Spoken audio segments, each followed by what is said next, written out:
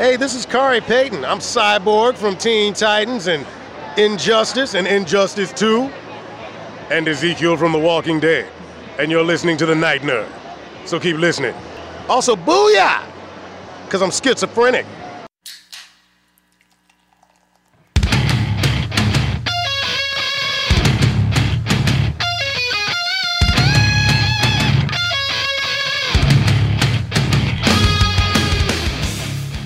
Welcome to the Night Nerd Podcast. I'm your host, Lance. It's Wednesday, so we're going to talk some comic books.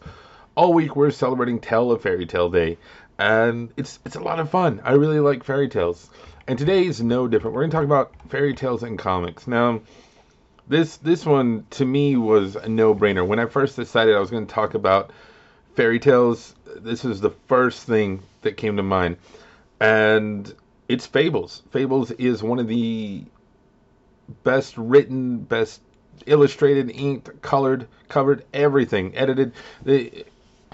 It's one of the most perfect comics out there.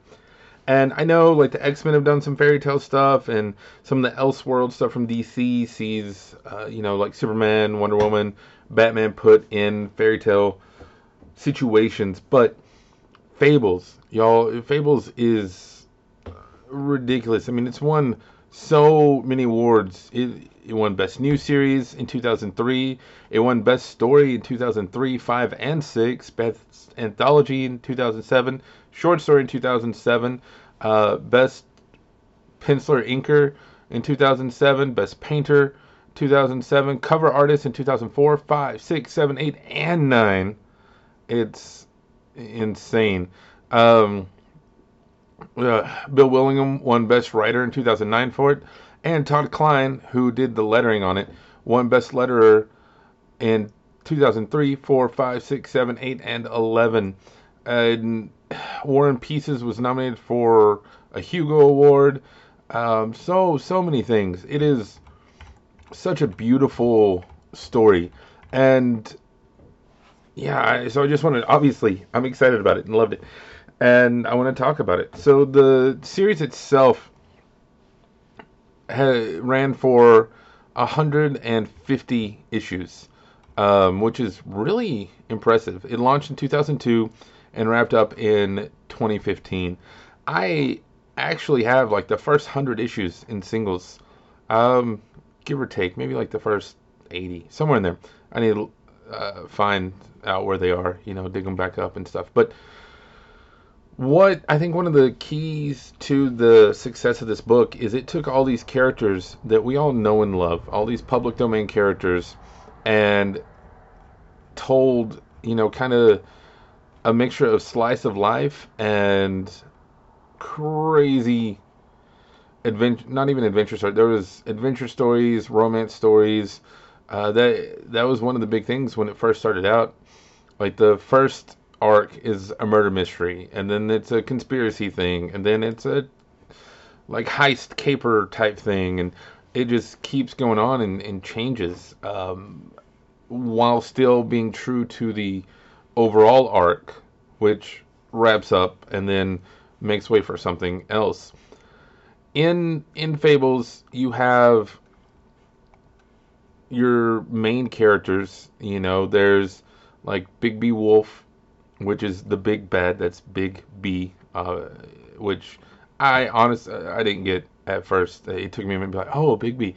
But you have him, Snow White, Beauty and the Beast, Buffkin, Prince Charming, Cinderella, Pinocchio, Rapunzel, all these people. And then you have the farm upstate, which is where all the non-human Fables live, plus a few of the human ones like Rose Red and Boy Blue and stuff. But the 3 little pigs are there, the 3 bears. You also have like Peter Piper and Bo Peep, bunch of different characters there. It's just laid out to where you love all these characters. Even the 13th Floor Fables, those are all the heavy duty magic ones. So like Ozma, Frau Totenkinder, the Great Fairy Witch, and eventually Geppetto. Actually, let's talk Geppetto for a minute. So, building up the whole premise, if you haven't read Fables, I'm just talking like we all know Fables and love Fables.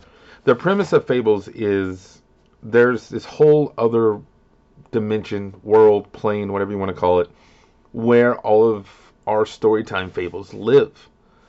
Well, one day, this big bad, the adversary, comes through and starts enslaving people and killing people, and it's not good. And so, a lot of the fables band together and they come to our world, and they set up shop in New York, in Fabletown, and they use magic to, kind of blend in and keep people away. But the whole time, they're still trying to rescue people from the homelands and fight the adversary and stuff. We're going to get into some spoilers, but I mean, this book has been out of print for 6 years now, so hopefully it'll make you want to go to your local comic shop and pick them up and check them out. But the adversary, this guy who's been the big bad, turns out to be Geppetto. Yeah, like little old man made Pinocchio Geppetto. And he's just trying to make a better place for his kid, and he's mad at the Blue Fairy for, not quite granting the wish right and stuff, and that's who they fight until, like, issue 75. And I had heard, I can't confirm this because I don't remember the source, but it was only going to be 75 issues. But, much like Supernatural, they had a good thing going, so they just kept the story going. But I feel like this played out a lot better in Supernatural.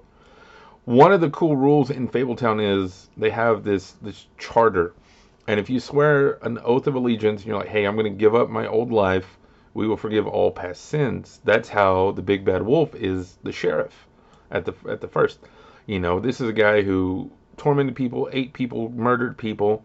Because like we said all week, the old school fairy tales are way darker than what Disney would have you believe. Well, after the great fight with the adversary, Geppetto, he comes to Fabletown and is like, hey, I renounce my ways. I want, immunity, clemency, whatever you want to call it. And they have to honor it. So even though they wrapped up this whole story arc with him as the big bad, now he's one of them. And they have to play by the rules and do all this. And it's a genius move. And what's cool is Bill Willingham, the writer. I mentioned all the nominations and stuff and everything, but Bill Willingham's the writer, and Mark Buckingham was the artist for over 110 issues. So there were some other artists in there, but he was the main one, and James Jean did the covers. But originally, Bill Willingham had wanted Peter Pan to be the adversary, and Peter Pan would kidnap kids and take them back to, the homelands, the Fablelands, and where they could never grow old, and so he could, enslave them and put them to work and stuff. And Captain Hook was going to be the good guy who brought everything down. But over in the UK, Peter Pan's not in public domain, so he had to switch it. And just like Fight Club the movie, where Chuck Palahniuk's like, that's a better ending.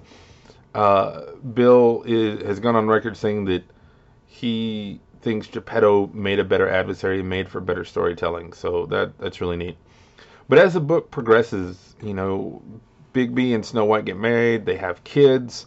You find out Cinderella is not just this floozy. She's actually a hardcore spy. I mean, this book is so amazing. I was lucky enough. My LCS Star Comics had the trades in their pre-owned section. Somebody had traded them in, sold them or whatever, and so I got them on the cheap, which was nice because being a comic book guy, especially some of these older issues, I'm like, oh, I don't really want to open them up because I want everybody to read this, but do I want to open them up and let all these like non-hardcore comic people, which is a compliment, I promise it is, mess with these. So being able to get the trades on the cheap was super awesome, and I loved it. But like I said, the first half of the series deals with fighting the adversary, and then you get Mr. Dark, and then there's a cool crossover with Jack of Fables and the Literals, which I can't even begin to describe because the Literals are actual works of literature like Western and noir and superhero, and then there's even one who breaks the fourth wall, and it's really interesting.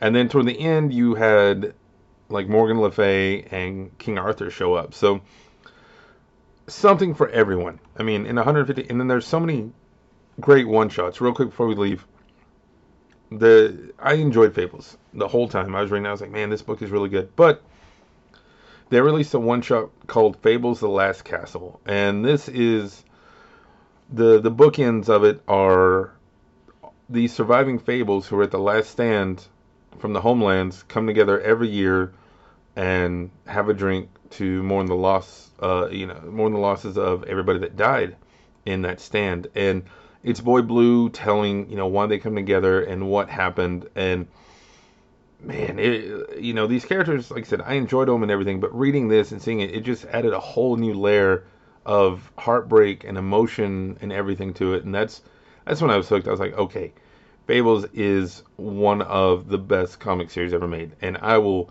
say that until my dying breath, Of course, this is when Vertigo was making like Why, and all these other amazing books. So it's worth checking out.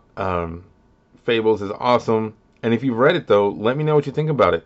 Let me know what your favorite story arc is. Because like I said, my favorite story is The Last Castle. My favorite story arc, I don't know. There's so many good ones. Like maybe Sons of Empire or Father and Son was good.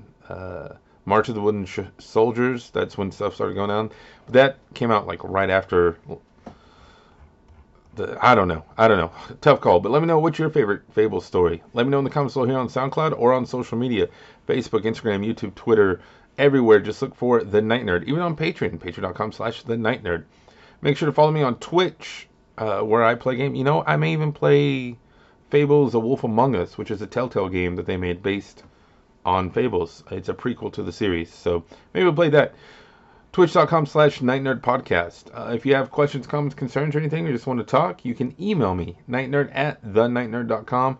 But otherwise, that's going to do it for me today. Again, my name is Lance. Thank you all so much for listening, and we will see you next time. Today was a fairy tale, you were the prince. I used to be a damsel in distress. You took me by the hand.